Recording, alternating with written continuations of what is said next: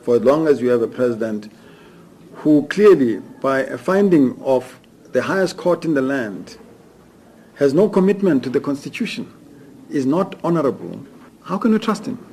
How can we trust him as society? How can we trust him as business? Pityana denied that his public crusade against President Zuma is blurring the lines between business and politics.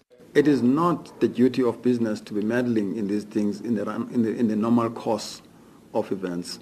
But we are facing a particular crisis, in my view, today, that warrants all of us in society, business included, to have a view as to how we resolve this. And that includes taking a view in respect of the elephant in the room, and that's the president. AMCU President Joseph Mathunjwa is expected to address the conference today on the issue of wage in mining industry. I'm Tshepo Mongwai in Johannesburg.